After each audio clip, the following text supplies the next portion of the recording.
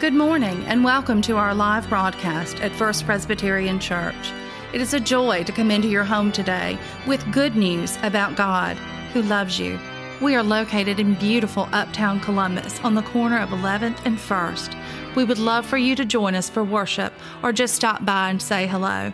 At First Presbyterian Church, we welcome you with grace and gratitude for God's love.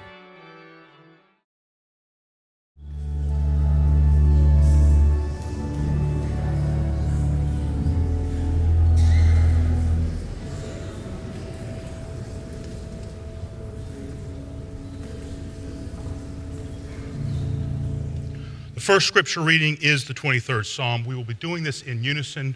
We will be using the New Standard Version. It's in your pew.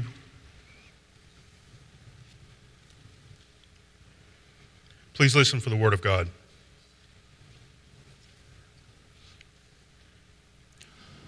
The Lord is my shepherd, I shall not want. He makes me lie down in green pastures. He leads me beside still waters. He restores my soul. He leads me into right paths for his name's sake. Even though I walk through the darkest valley, I fear no evil. For you are with me, your rod and your staff, they comfort me. You prepare a table for me in the presence of my enemies. You anoint my head with oil. My cup overflows. Surely goodness and mercy shall follow me all the days of my life, and I shall dwell in the house of the Lord my whole life long. Our second reading is taken from the Gospel of John. We are in the 10th chapter, and we are picking up in verse 11, but the first set of verses 10, 1 through 10, are all about Jesus being the good shepherd and Jesus being the gate and the door. And we are continuing on verse 11 as Jesus continues to try to explain who he is and why he is here. Listen, John 10, 11 through 18. Listen again with fresh ears. I am the good shepherd. The good shepherd lays down his life for the sheep. The hired hand, who is not the shepherd and does not own the sheep, sees the wolf coming and leaves the sheep and runs away. And the wolf snatches them and scatters them. The hired hand runs away because a hired hand does not care for the sheep. I am the good shepherd. I know my own, and my own know me. Just as the Father knows me, I know the Father. And I lay down my life for the sheep. I have other sheep that do not belong to this fold. I must bring them also, and they will listen to my voice. So there will be one flock, one shepherd. For this reason the Father loves me, because I lay down my life in order to take it up again. No one takes it from me, but I lay it down of my own accord. I have power to lay it down, and I have power to take it up again. I have received this command from my Father. This is the word of the Lord. Thanks be to God. So to get us started, I will give you permission, just in this first part, to boo, to hiss, or to have general adverse responses. What do you call a sheep covered in chocolate? A candy bar. How do sheep greet each other at Christmas? Merry Christmas to you. How do sheep in Mexico say Merry Christmas? Feliz Navidad. What do you call a sheep with no legs? A cloud. Why was the sheep arrested on the freeway? Doing an illegal U-turn. What swimming stroke do sheep enjoy? The backstroke. Last one. What do you get if you cross a kangaroo and a sheep? A woolly good jumper. I know it. All very exciting. You must now stop booing, hissing, or having general adverse responses. Yeah, today's all about sheep, all about shepherd. one of the most familiar images throughout Scripture. We know all about shepherds and sheep. We know how in our Old Testament tradition, those prophets, many of them were shepherds first. Abraham had flocks and flocks. Moses was there shepherding when God spoke to him through the burning bush. Of course, David was a shepherd before God called him into service, before he was anointed to be the future king, and on and on. In Jesus' time, still, there are shepherds and flocks that need to be shepherded around the world. We know what shepherds and sheep bring to our mind. Shepherds are kind of, are on the low end of the economic scale, on the acceptance scale, which makes the Christmas story in Luke's account even that much more stunning, is that the shepherds were the first one to be told by the angels that Christ was being born. They were outcasts. They were often seen as thieves and liars. Shepherds were not allowed to go and give testimony against others because they weren't trusted. It would have been a slap in the face to everybody, especially the religious order, to hear Jesus say, "I am the good shepherd." That would be an oxymoron to them. There is no such thing as a good shepherd. We know sheep. We know, yes, we feel at times that we are sheep. We know that sheep are undisciplined. They cannot care for themselves. They wander away on their own. They cannot protect themselves. They need completely the care and guidance of a shepherd. They will not find food on their own. They are completely reliant on the shepherd. But there are different roles, I believe, that we play in this story. Yes, Jesus is the shepherd. Yes, we are the sheep. And to a certain degree, that is absolutely right. We know how easily we can stray from the path that God puts us on. We can nibble a little temptation of grass over here. Oh boy, that's good right there. Oh, there's another one over there. And you go a little bit farther. Oh, there's a little more, and you nibble your way off of the path, and then you look back and darn it if everybody's not gone or the flock has moved on. We are those kinds of people. We are utterly reliant on God and Christ. But I think there's more to the story than just that relationship. Why in the fourth week of Easter do we study the Good Shepherd? What sense does that make? We're still talking about the disciples who were trying to figure out the resurrection and trying to figure out all those things that Jesus told them, that yes, it is right what I told you. Touch my hands with Thomas a few weeks ago. Jesus keeps appearing to them when they're afraid and locked up in rooms. And all of a sudden you shift to John 10, which is really before the resurrection story, even in John. Why the Good Shepherd in our lectionary cycle? It's here because it is a reminder of why Christ came back. It is a reminder of why Christ was raised. Why? So he can lay down his life, which he did for you, for me, and for this world. In this passage, just our little verse, Christ says, I lay down my life 4 different times. That is significant. As if to say and declaring, this is what I am here to do, to lay down my life for the sheep. So let's explore a little bit more the imagery. There's a story, an image I like to use every time we hit this passage. Brett Blair tells a couple of stories on a 19th century theologian, George Adam Smith, and this preacher traveled to the Holy Land and was there and saw an authentic shepherd with a real flock doing the real job. So he grabs a translator and he goes and he visits with this shepherd, and he starts asking him about how do you shepherd? How do you take care of all of these sheep? And they have good conversation. And the preacher finally says, well, how do you take care of them at night? And so the shepherd explains to him the idea of the sheepfold. The sheepfold, we've heard that before. It is simply a wall that would have had 4 walls, kind of many of them were rectangular, some round, would have been stone placed together, would have been 6 to 8 feet tall. Why? So wolves and other predators couldn't jump over the wall to get to the sheep. So at night, the shepherd, and many times many shepherds, will bring their flock into this fold, again, connected 4 walls except for one opening. That's the way in, that's the way out.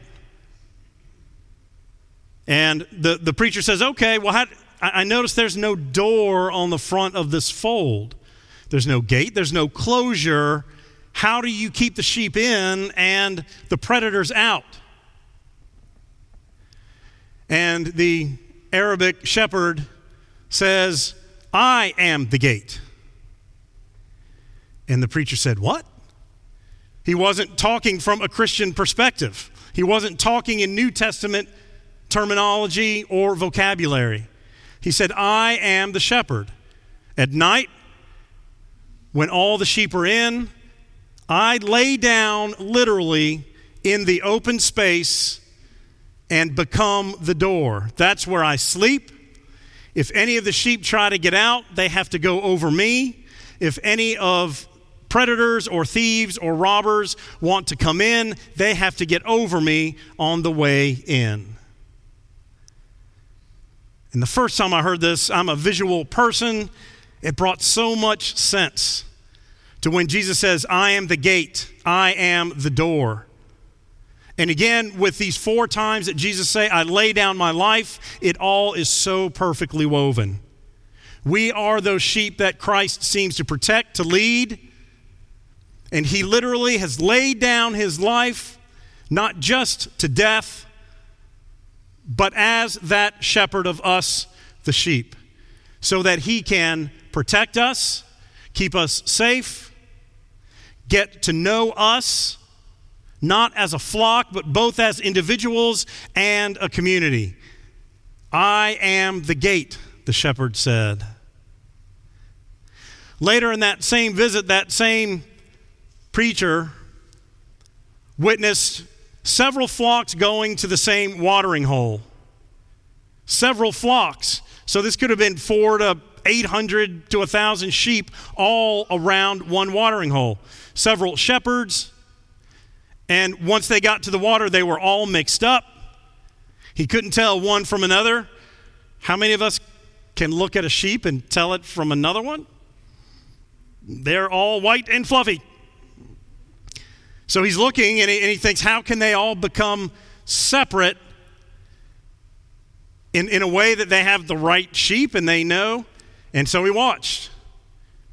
And so after they had spent some time there at the watering hole, one by one, the shepherds would do a whistle or a call or a series of claps, and only their particular sheep would go with them, and they would peel off and go away one by one, and all the right sheep went with all the right shepherds. It's really amazing the intimacy between a shepherd and the shepherd's sheep. I don't know if y'all have mastered the parent whistle. I have not, but my mom did. Whenever we were in a store or someplace public, or she wasn't sure where we were, or we wasn't sure where she was, I would hear the whistle. I can't do it, but she can do it. And we knew the whistle. And we knew when we heard it, Mom was somewhere close, and we needed to get to her or to stop where we were, and she would get to us. We knew that whistle. She knew us. And she wasn't ready, at least at that point, to lose any of us from her flock. That intimacy is central to our understanding of Christ. He knows each one of us by name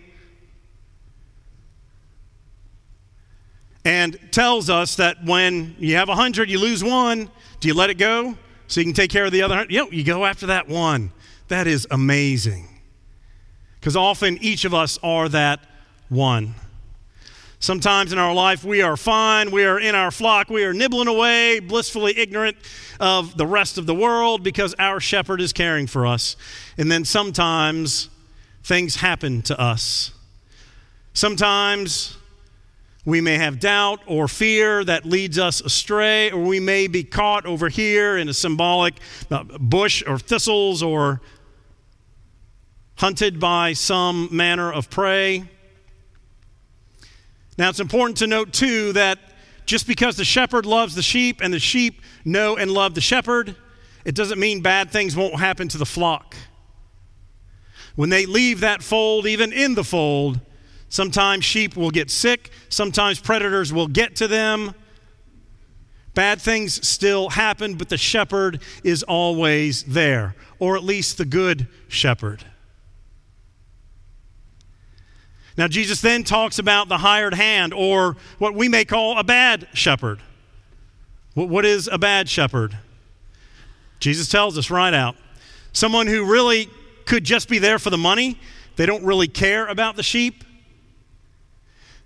When those sheep are threatened by the wolf, the hired hand or the bad shepherd runs instead of standing to fight, to protect. That hired hand may not know all the sheep as well. And so the whole relationship breaks down and is far less effective than a shepherd who is willing to lay down his life for his flock. And if we move away from this traditional image for just a minute, I think at times we're all bad shepherds and we're all good shepherds.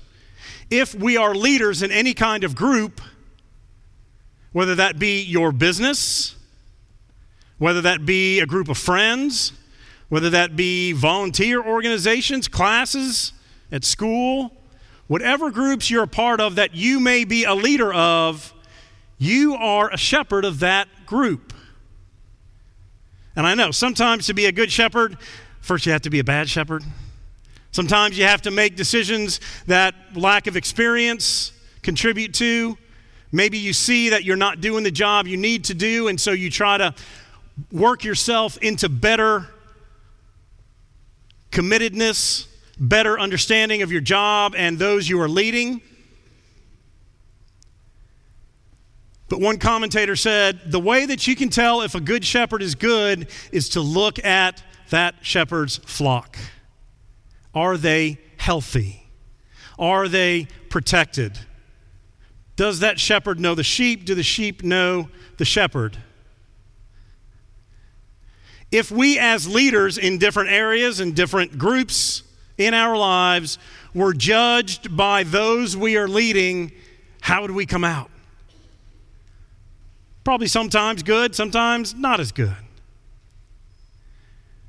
But I think it's a great measure to look at leadership and say, are the sheep healthy? If you look at countries and places where there are leaders and the people are suffering and in terrible need,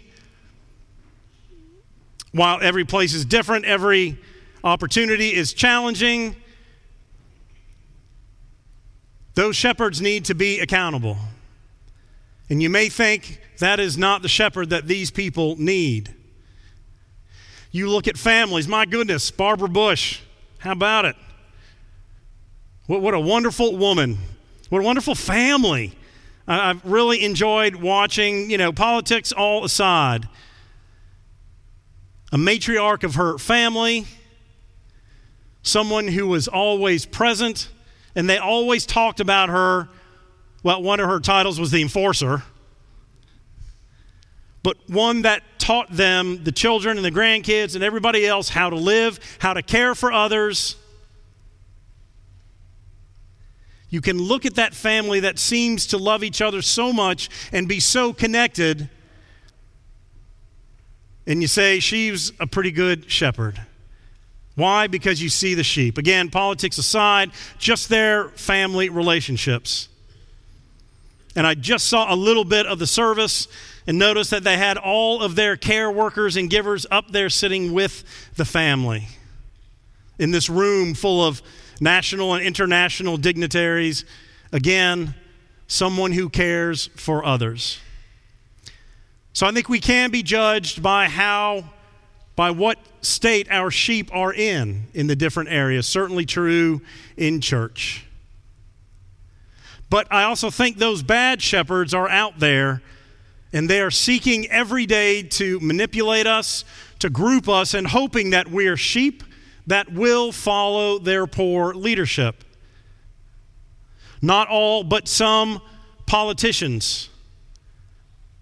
I think you look at their leadership and check their flock, and by golly, they may not be the leaders we need. You even look at some media outlets, not all, but some who seek to lump us together, to get the flock together, and then pit it against another flock because that sells sometimes. Those are not good shepherds that we need to follow. Look at the health of the sheep before you follow anybody. And listen for that voice that we know is Christ. Christ says, they will know me and I will know them. They'll know my voice. It's kind of a fun little story about an artist named Francis Barraud, English artist, painter, mid to late 1800s. He had a brother named Mark, and Mark had a terrier, a dog named Nipper.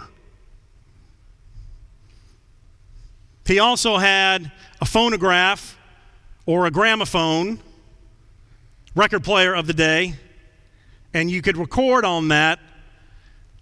And so Mark dies, and his brother, the artist, inherits the dog, Nipper, and the gramophone, the early record player.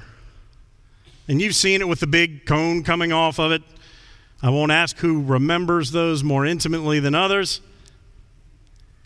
And on some of that the artist inherited from his dead brother, he had recorded some of his voice on those vinyl early records.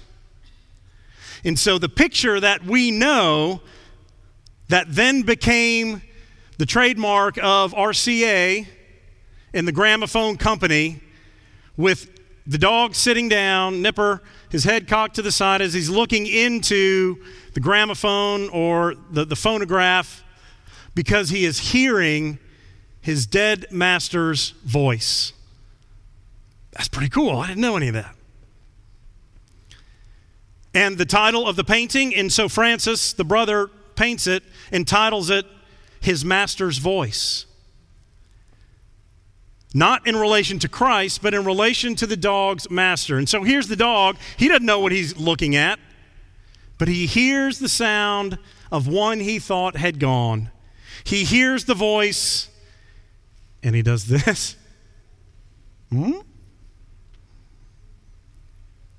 that's what we are being reminded, and that's what Jesus is reminding others. They're going to know my voice. We may not know what we're looking at, like the dog. We may not understand from where the voice is coming, but that voice will sound familiar. We are to give it an extra look. You want to cock your head to help that a little bit? You can do that. As Christ has been resurrected and seeking to speak with us all again, we are to seek our Master's voice.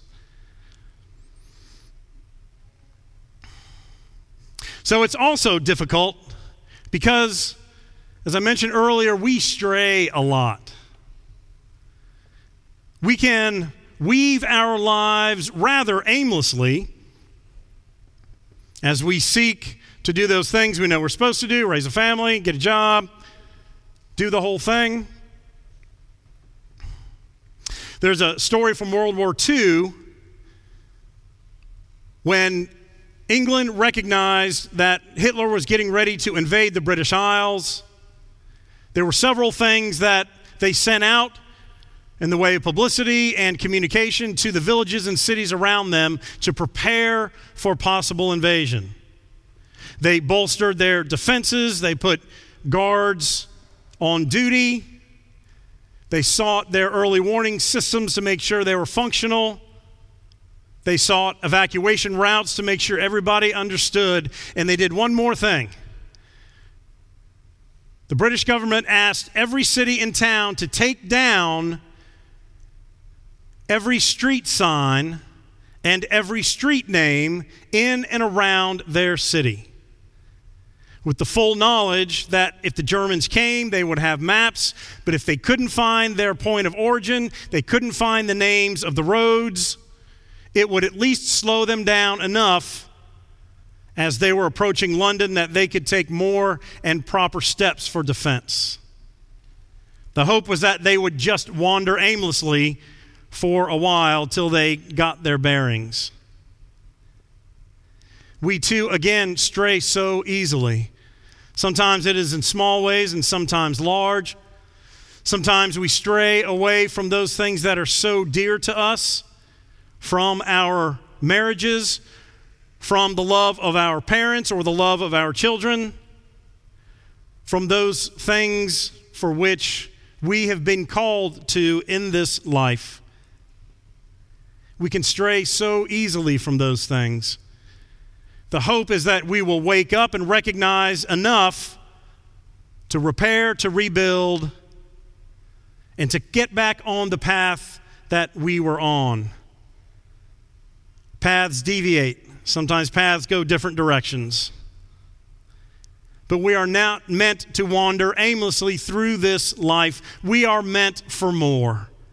In the prior passage, Jesus says, I've come so they will have life and have it abundantly. Abundantly. What a great word. I love that word, abundantly.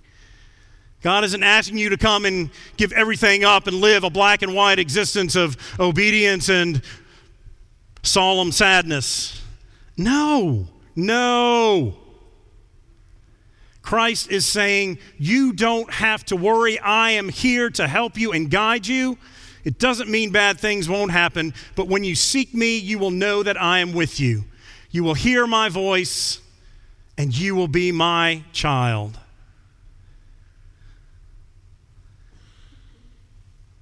That is a joy. That is good and great and amazing news. And right after Easter, we are being called to seek that path again. Now, as I mentioned before, there are different roles that we can play. There's a story a preacher tells about some friends in North Wales in the mountains that run a sheep farm and they raise some other cattle, John and Marie. And they have a little dog named Mac. Mac is a champion Scottish collie, border collie. Bred for this, Mac in his prime. So the preacher went to visit to observe, and he watches John, the shepherd, with his whistle. The whistle is for Mac to accept the training and commands. So he watches Mac close the circle on this side. Runs around full speed over on that side. He crouches. He dips. He jumps. He growls. He barks when necessary. He is a master, this sheepdog, at caring for these sheep. And John sees up ahead that the flock needs to move this way, signals the dog. Mac moves them this way. He tells Mac to hold, and he sits and he waits, ready to go, waiting for the next whistle. Because there's a sheep over here Mac doesn't see, but the shepherd does. And so the preacher asked the wife, Marie, he said, does Mac the dog know where the flock is going or what's going on in the bigger picture? He said, nope. Mac doesn't see. Mac can't know the pattern. Mac only knows to obey. And while at times we are those sheep and part of our flock, Christ community, we are being called to be sheepdogs. There's only one shepherd, even though the word pastor comes from pasture and shepherding. At best, we are sheepdogs. There is only one shepherd, and that is Christ, our good shepherd. We too don't always know where we are headed, but Christ does. We don't always know how things are going to work out, but Christ, our good shepherd, does. And we are called to then go out and start working on that one flock that Christ is talking about. That's pretty provocative. Guess what? There are flocks, there are sheep in other folds that I want to bring in. Because at some point there's going to be one shepherd and one flock. Wow, that is exciting. What are we supposed to be doing? We're supposed to be obeying our shepherd and seeking to help and gently nudge, as Mac did, into the fold that we are a part of now. Not by fear, not by intimidation, not by brutal tactics, but to share the good shepherd with them so they will want to be a part of that flock.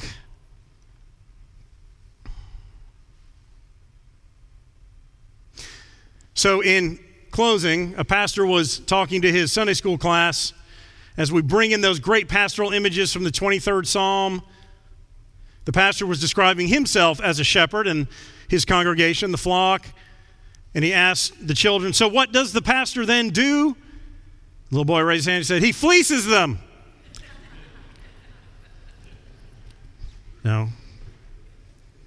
And then they decide to say the 23rd Psalm from memory together, and the pastor says, who can do it? Who can do it? The little girl raises her hand, and says, the Lord is my shepherd, he's all I want.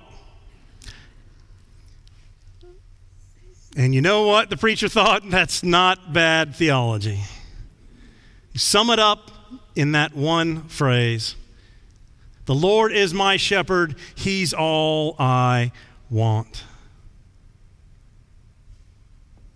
So we're being called today to be the sheep that listen for the voice of the one shepherd. Hard to do, we know that. We know we are being called to be sheepdogs to help others find their place with Christ as we serve and love them.